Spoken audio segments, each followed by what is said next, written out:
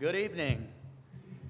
Thank you, Barry, for leading singing. I was telling somebody right before service, I feel like Barry's become the Sunday night song leader here recently. Really appreciate that. I think sometimes it goes unnoticed, these guys who lead singing, but we have to have somebody lead the singing. And so we really appreciate Barry, Jonathan, Dad sometimes leads, and many others who are leading us in worship. We really appreciate you taking the time to pick these songs out, Barry, and leading us. So thank you. We're going to be in Nehemiah chapter 5. As you can see on the screen here, we went over Nehemiah chapter 4 last week.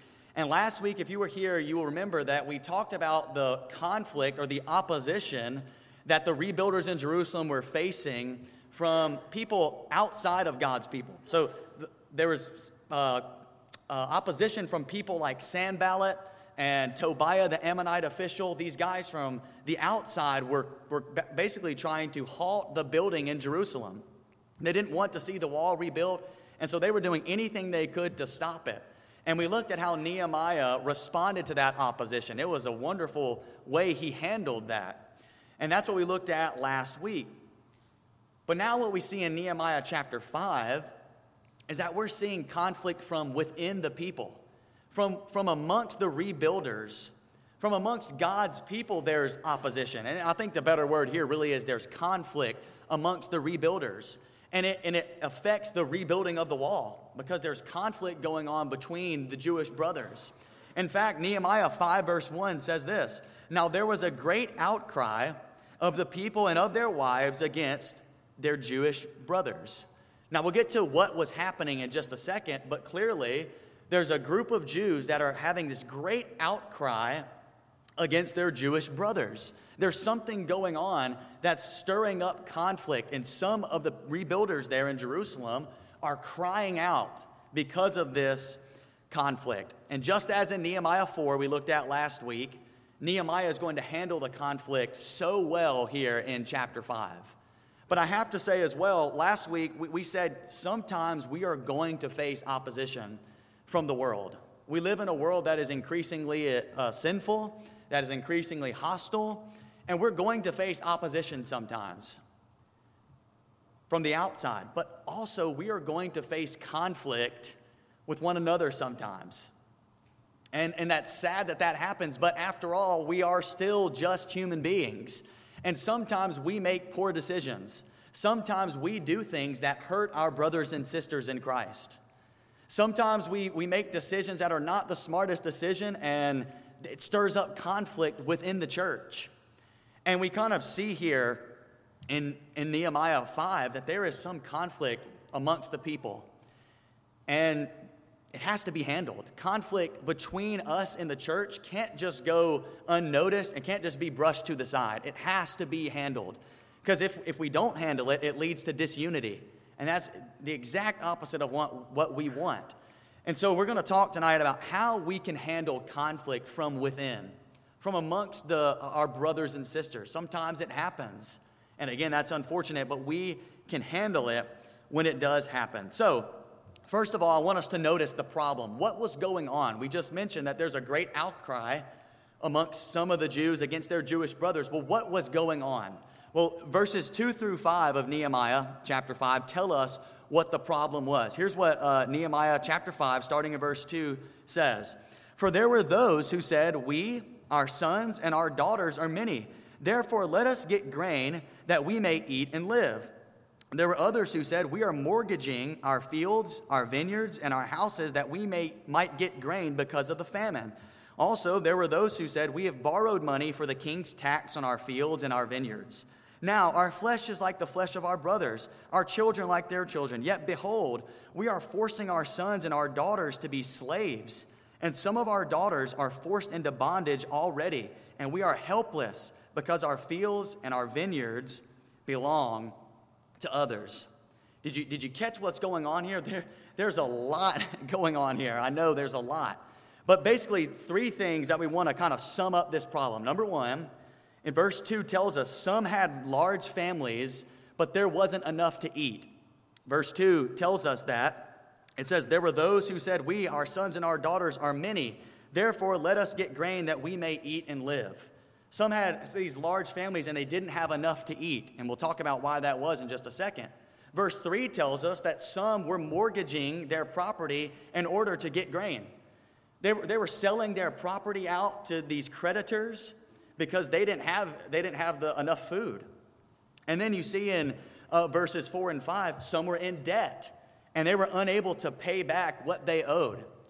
And so some of the Jewish people were literally selling their children as slaves to these creditors. Their Jewish brothers were taking their sons and their daughters as slaves. And so that's what this big outcry is all about, is that basically the rich or the elite, the nobles in Jerusalem were kind of taking advantage, well, not kind of, they were taking advantage of their more poor brothers and sisters who didn't have enough, and even enslaving some of them as basically payment for their debts. And that's kind of what's going on here. Now, why was this happening? Why was this an issue? Well, number one, there was a famine. That's what verse 3 says. There were others who said, we're mortgaging our fields, our vineyards, and our houses that we might get grain because of the famine. Evidently, there was a drought or something causing the crops to fail. Something causing these folks to not get enough food. And so there's a famine, and that's what's kind of hindering some of these people from getting enough grain, getting enough food. And so they're having to sell their property, all right, to be able to just get food. Number two, there were too many taxes. Verse 4 says, also there were those who said, we've borrowed money for the king's tax on our fields and our vineyards. They're having to borrow money just so they can pay the taxes of the king. Now, at this time, King Artaxerxes of Persia was the ruler of the known world. And even though the Jews were able to go back home to Jerusalem and rebuild, they still were subject to the taxes of the king. They weren't just free from these taxes, so they still had to pay. And some of these people were having to borrow money to just even cover these taxes. And then finally, verse 5, there was a high and inappropriate interest rate. These creditors who were, giving these people these monies to pay the taxes and giving these people food to eat, they're basically taking their property, and then they're taking their children as slaves.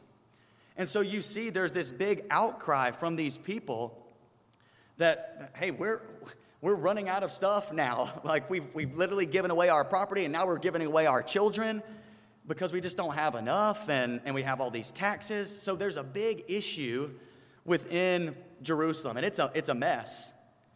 It's a big mess here. Now, I want us to, before we look into Nehemiah's response, note two things very quickly. Number one, the building of the wall came to a halt because of this. It's never mentioned in this chapter that they are building the wall. So the conflict is leading to a halt in the progress of rebuilding this wall. Here's the thing. When conflict ensues amongst us, sometimes we start focusing on these problems instead of getting to work. And that's what, obviously, they had to take a pause to handle what was going on with this conflict. And so we have to, when we have these conflicts, we have to settle them quickly so we can get back to work for the Lord. Secondly, and this is just a side note, I don't want to dive too much into this, but these issues are about money, about money and possessions. And we've got to be very careful with how we use our money and if we have a lot, we can't take advantage of others, of course, but there's a lot of money issues here going on within this chapter. And I think if we had more time, we could talk about how to better use our money for God and how to better put it to use for His work and things of that nature. But that is one thing that the wealthy people were taking advantage of these poorer people. And so there's a lot of issues with money. And it just seems like issues thousands of years ago are still issues today with money and interest and debt and all types of stuff still relevant today. So anyways, that's kind of what the problem is. These more wealthy Jews are taking advantage of their more poorer brothers, Jewish brothers, and that's kind of what's going on. Now, what we want to note now is Nehemiah's response. What did Nehemiah do? How did he handle all of this? Well, number one, Nehemiah was angry. This is verse 6, Nehemiah 5, verse 6, just says this. Then I was very angry when I had heard their outcry and these words. When Nehemiah had heard the outcry of the poorer Jewish brothers against their wealthy brothers, he's angry. He's outraged at what's going on here. Now, the question is, why was Nehemiah so angry? Well, of course, they're taking advantage of their brothers. But if you know the Old Testament law, they were literally breaking the very laws that God had given them. Literally, the exact, direct commands that God said, do not do this, they were doing it. Look at a couple of passages real quick. Exodus 22:25. If you lend money to my people, to the poor among you, you are not to act as a creditor to him. You shall not charge him interest. They were literally doing this very thing that God said not to do. Charging these people ridiculous interest, taking their children as slaves and mortgaging, taking the properties, things like that. God said not to do that amongst my people. Don't do that. Look at Deuteronomy 23:19-20. You shall not charge interest to your countrymen, interest on money, food, or anything that may be loaned at interest. You may charge interest to a foreigner, but to your countrymen you shall not charge interest, so that the Lord your God may bless you and all that you undertake in the land which you are about to enter to possess. He's saying, hey, amongst your brothers, you don't do this type of thing. If a foreigner comes in, yeah, you can charge him interest, but not amongst my people. We're going to be different. You're going to be different and treat each other equally.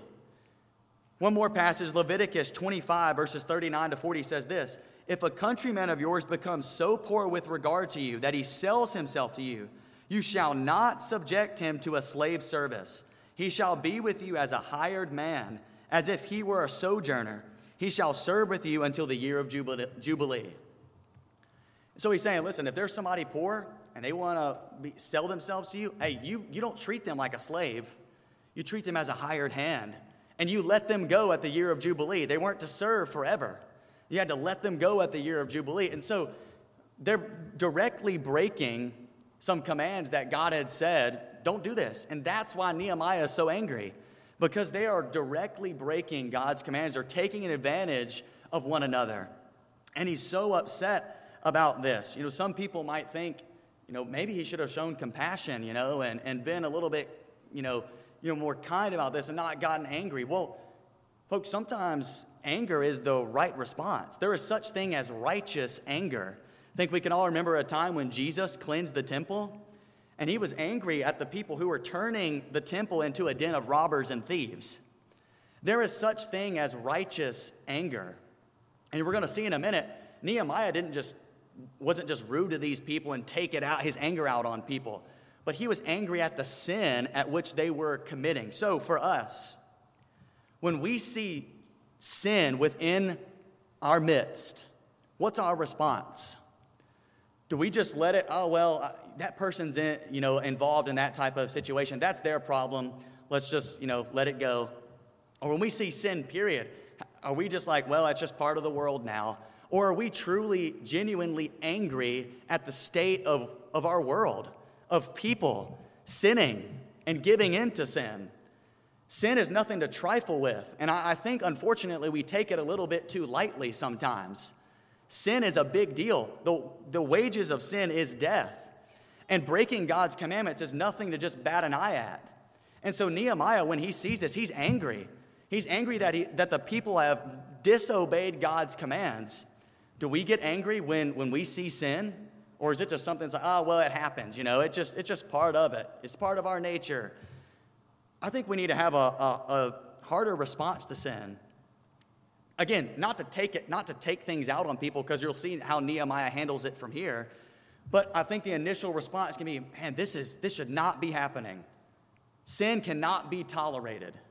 And I think that's kind of where Nehemiah is. He's upset because people are sinning, and that's not supposed to happen. And so he's angry about it. So that's the first thing. Secondly, and I love this, Nehemiah consulted with himself. This is just the first part of verse 7. It literally just says, I consulted with myself. The idea here is that Nehemiah gave himself advice. He met with himself and talked himself through what was happening. So he's angry with the sin, but before he goes and takes it out on the people, he says, let me just take a second and think about this. Let me really consider what I'm about to do here. And we kind of talked about this last week too, that Nehemiah paused and really thought about what he was going to do when he met that opposition. He does the same thing here. He consults with himself. He's angry and he could have lashed out. He could have said, "You sinful people, what are you doing? What are you thinking?" But he consults with himself and he's like, okay, how can I best handle this? What's the most appropriate action I can take? And again, we talked about this a little bit last week. Sometimes we get so quick to call people out, or maybe we're so angry that we let our anger get the best of us and we take it out on other people. But we don't need to be making rash decisions, especially amongst our brothers and sisters in Christ. If we have an issue with somebody or there's some type of conflict, the best thing we can do is to consult with ourselves before we go to them or before we handle it. What's the best course of action here? What can I really do to plan out to not escalate this conflict even further? And I've seen it too many times where the conflict begins and it just escalates. And anger is taken out on one another. But I think the best thing we can do is consult with ourselves and think, what's the best course of action here? And that's exactly what Nehemiah did. So after this, verses 7 through 10, Nehemiah confronted those in the wrong. He then, after consulting with himself, he then met with those who were causing this issue in Jerusalem. Here's what it says in verses 7 through 10. I consulted with myself and contended with the nobles and the rulers and said to them, "You are exacting usury, each from his brother. Therefore, I held a great assembly against them. I said to them, we, according to our ability, have redeemed our Jewish brothers who were sold to the nations. Now would you even sell your brothers that they may be sold to us?" Then they were silent and could not find a word to say. Again I said, "The thing which you are doing is not good. Should you not walk in the fear of our God because of the reproach of the nations, our enemies? And likewise, I, my brothers, and my servants are lending them money and grain. Please, let us leave off this usury." This word usury here that pops up several times in the text is a word that basically means illegally or inappropriately high interest rates. You're basically charging people illegally or inappropriately with interest rates. And that's kind of the idea that we're getting here.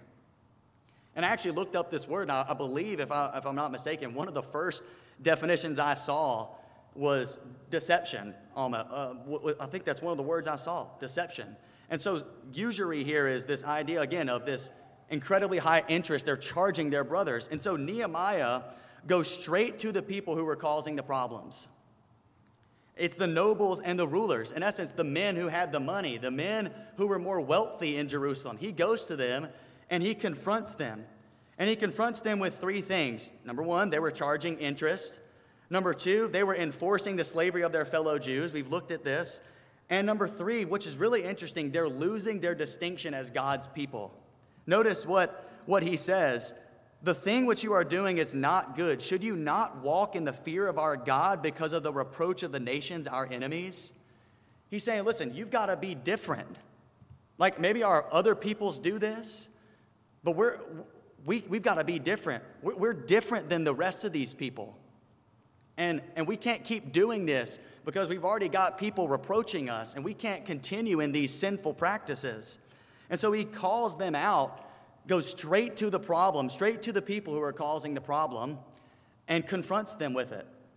And I don't think he was rude to them. I don't think he was pushy or anything like that. But here's the application for us. When there's a conflict within the body of Christ and we have an issue with somebody, do we go to that person and talk it out with them, or do we start talking behind their back? Do we confront the problem and say, "Hey, listen, I've noticed that this is going on in your life. I want to help you through it." Or, "Hey, we've had some problems. I want to fix this with you."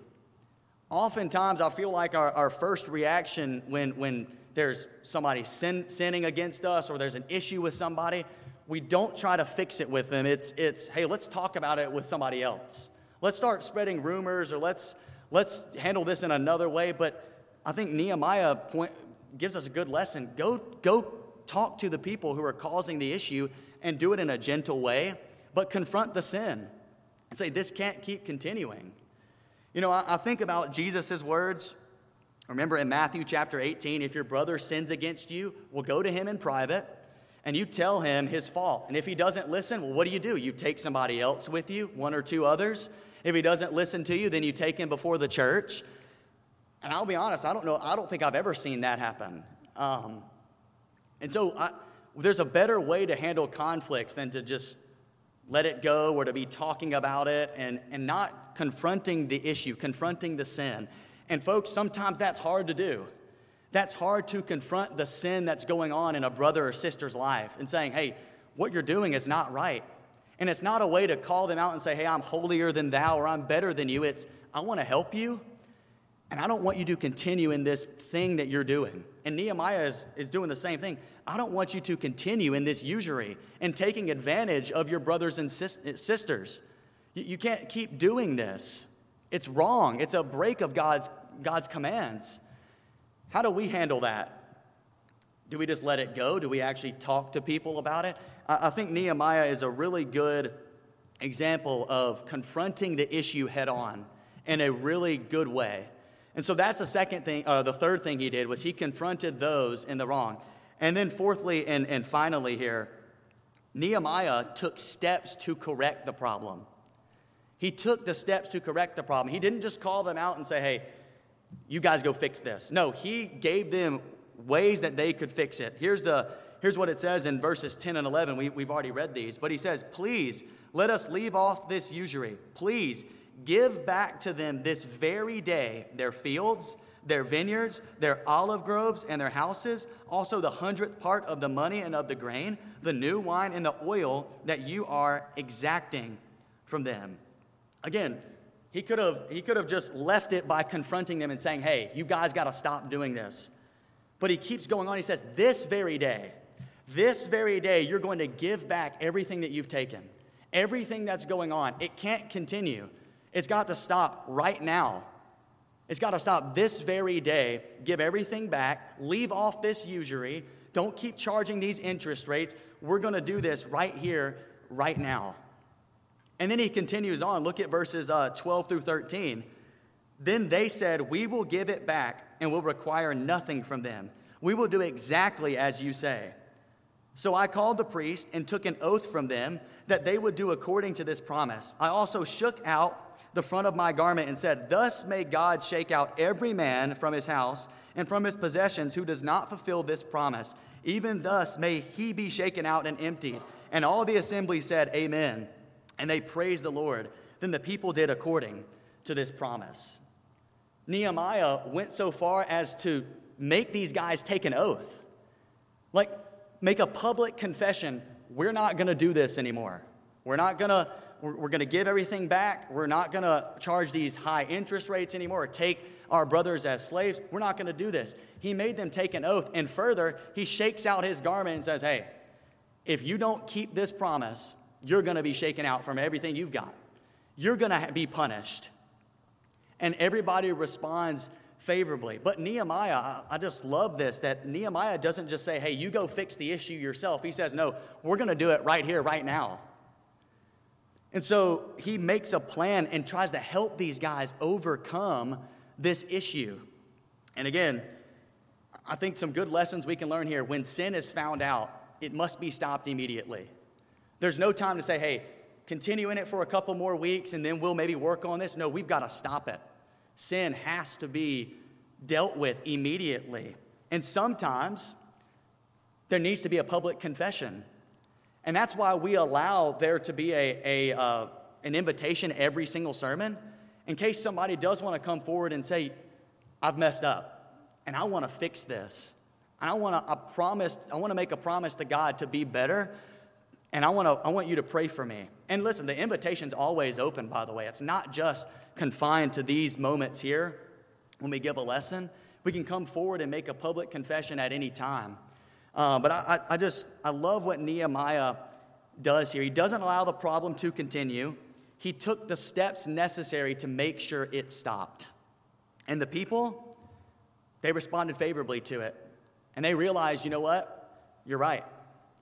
We need to stop this. And I wonder if we approached our problems, our conflicts like Nehemiah did, how people would respond. No doubt, some people may respond negatively. But I think in most situations, if we're gentle and we're kind and we confront the problem like it needs to be confronted, I think people will respond in a favorable way. And of course, we need to continue praying. In the rest of the chapter, and we won't talk about this, but I will read it here. It won't be on the screen. But in the rest of the chapter, Nehemiah is basically lifted up as an example opposed to these rulers. He's a complete opposite of what these guys had been doing by charging these interest rates. Nehemiah has been doing the exact opposite of them. Look what it says if you have your Bibles. Again, these won't be on the screen. In verses 14 to the end of the chapter, it says, "Moreover, from that day I was appointed to be their governor in the land of Judah, from the 20th year to the 32nd year of King Artaxerxes, for 12 years. Neither I nor my kinsmen have eaten the governor's food allowance. But the former governors who were before me laid burdens on the people and took from them bread and wine, besides 40 shekels of silver. Even their servants domineered the people. But I did not do so because of the fear of God. I also applied myself to the work on this wall. We did not buy any land, and all my servants were gathered there for the work. Moreover, there were at my table 150 Jews and officials, besides those who came to us from the nations that were around us. Now that which was prepared for each day was 1 ox and 6 chosen sheep. Also birds were prepared for me, and once in 10 days all sorts of wine were furnished in abundance. Yet for all this I did not demand the governor's food allowance, because the servitude was heavy on this people. Remember me, O my God, for good, according to all that I have done for this people." See, again, Nehemiah is heralded as an example. He was the governor, and the governors who had came before him were domineering over the people and were basically taking advantage of the people. And Nehemiah says, I didn't do this. I have a right to a governor's food allowance. I didn't take that allowance. I didn't domineer over the people. And he's in direct contrast to the rulers who were basically taking advantage of their brothers. And Nehemiah didn't do that, even though he was the governor. And the text tells us, it's verse 15, because he respected God. Verse 16, because he was more focused on the wall. And verse 18, because he knew the burdens were already very heavy on the people. And so he decided, you know what, I'm not going to take advantage of this allowance that I've got. I'm not going to do this. And I'm not going to take advantage of the people like the previous governors did, because I know what they're facing now. And so Nehemiah is heralded as this really good example in stark contrast to the men we talked about who were causing the issue. So as we close, consider the question, how do we handle conflict with one another? How do we handle that? Have you seen conflict within the church and how people have handled that before? Did it go well? Did it not go well? Let's purpose today to handle conflict the way Nehemiah did. If we have an issue with our brothers and sisters, let's handle it the way Nehemiah did. We can become angry with the sin. We can consult with ourselves before making a rash decision. We can confront the sin head on, and then we can take the steps to help somebody overcome the problem and resolve the conflict. Last question, how would God have us to respond? How would he have us to respond to conflict amongst one another? I think we all know the answer. He wants us to resolve it so that we can be unified and continue his work. Tonight, if there's something going on in your life and you want to come forward and make a public confession that you want help and that you want to overcome, we'd love for you to come forward.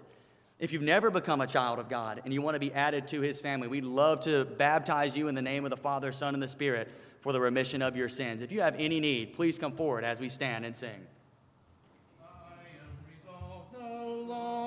To linger, charmed by the world's delight.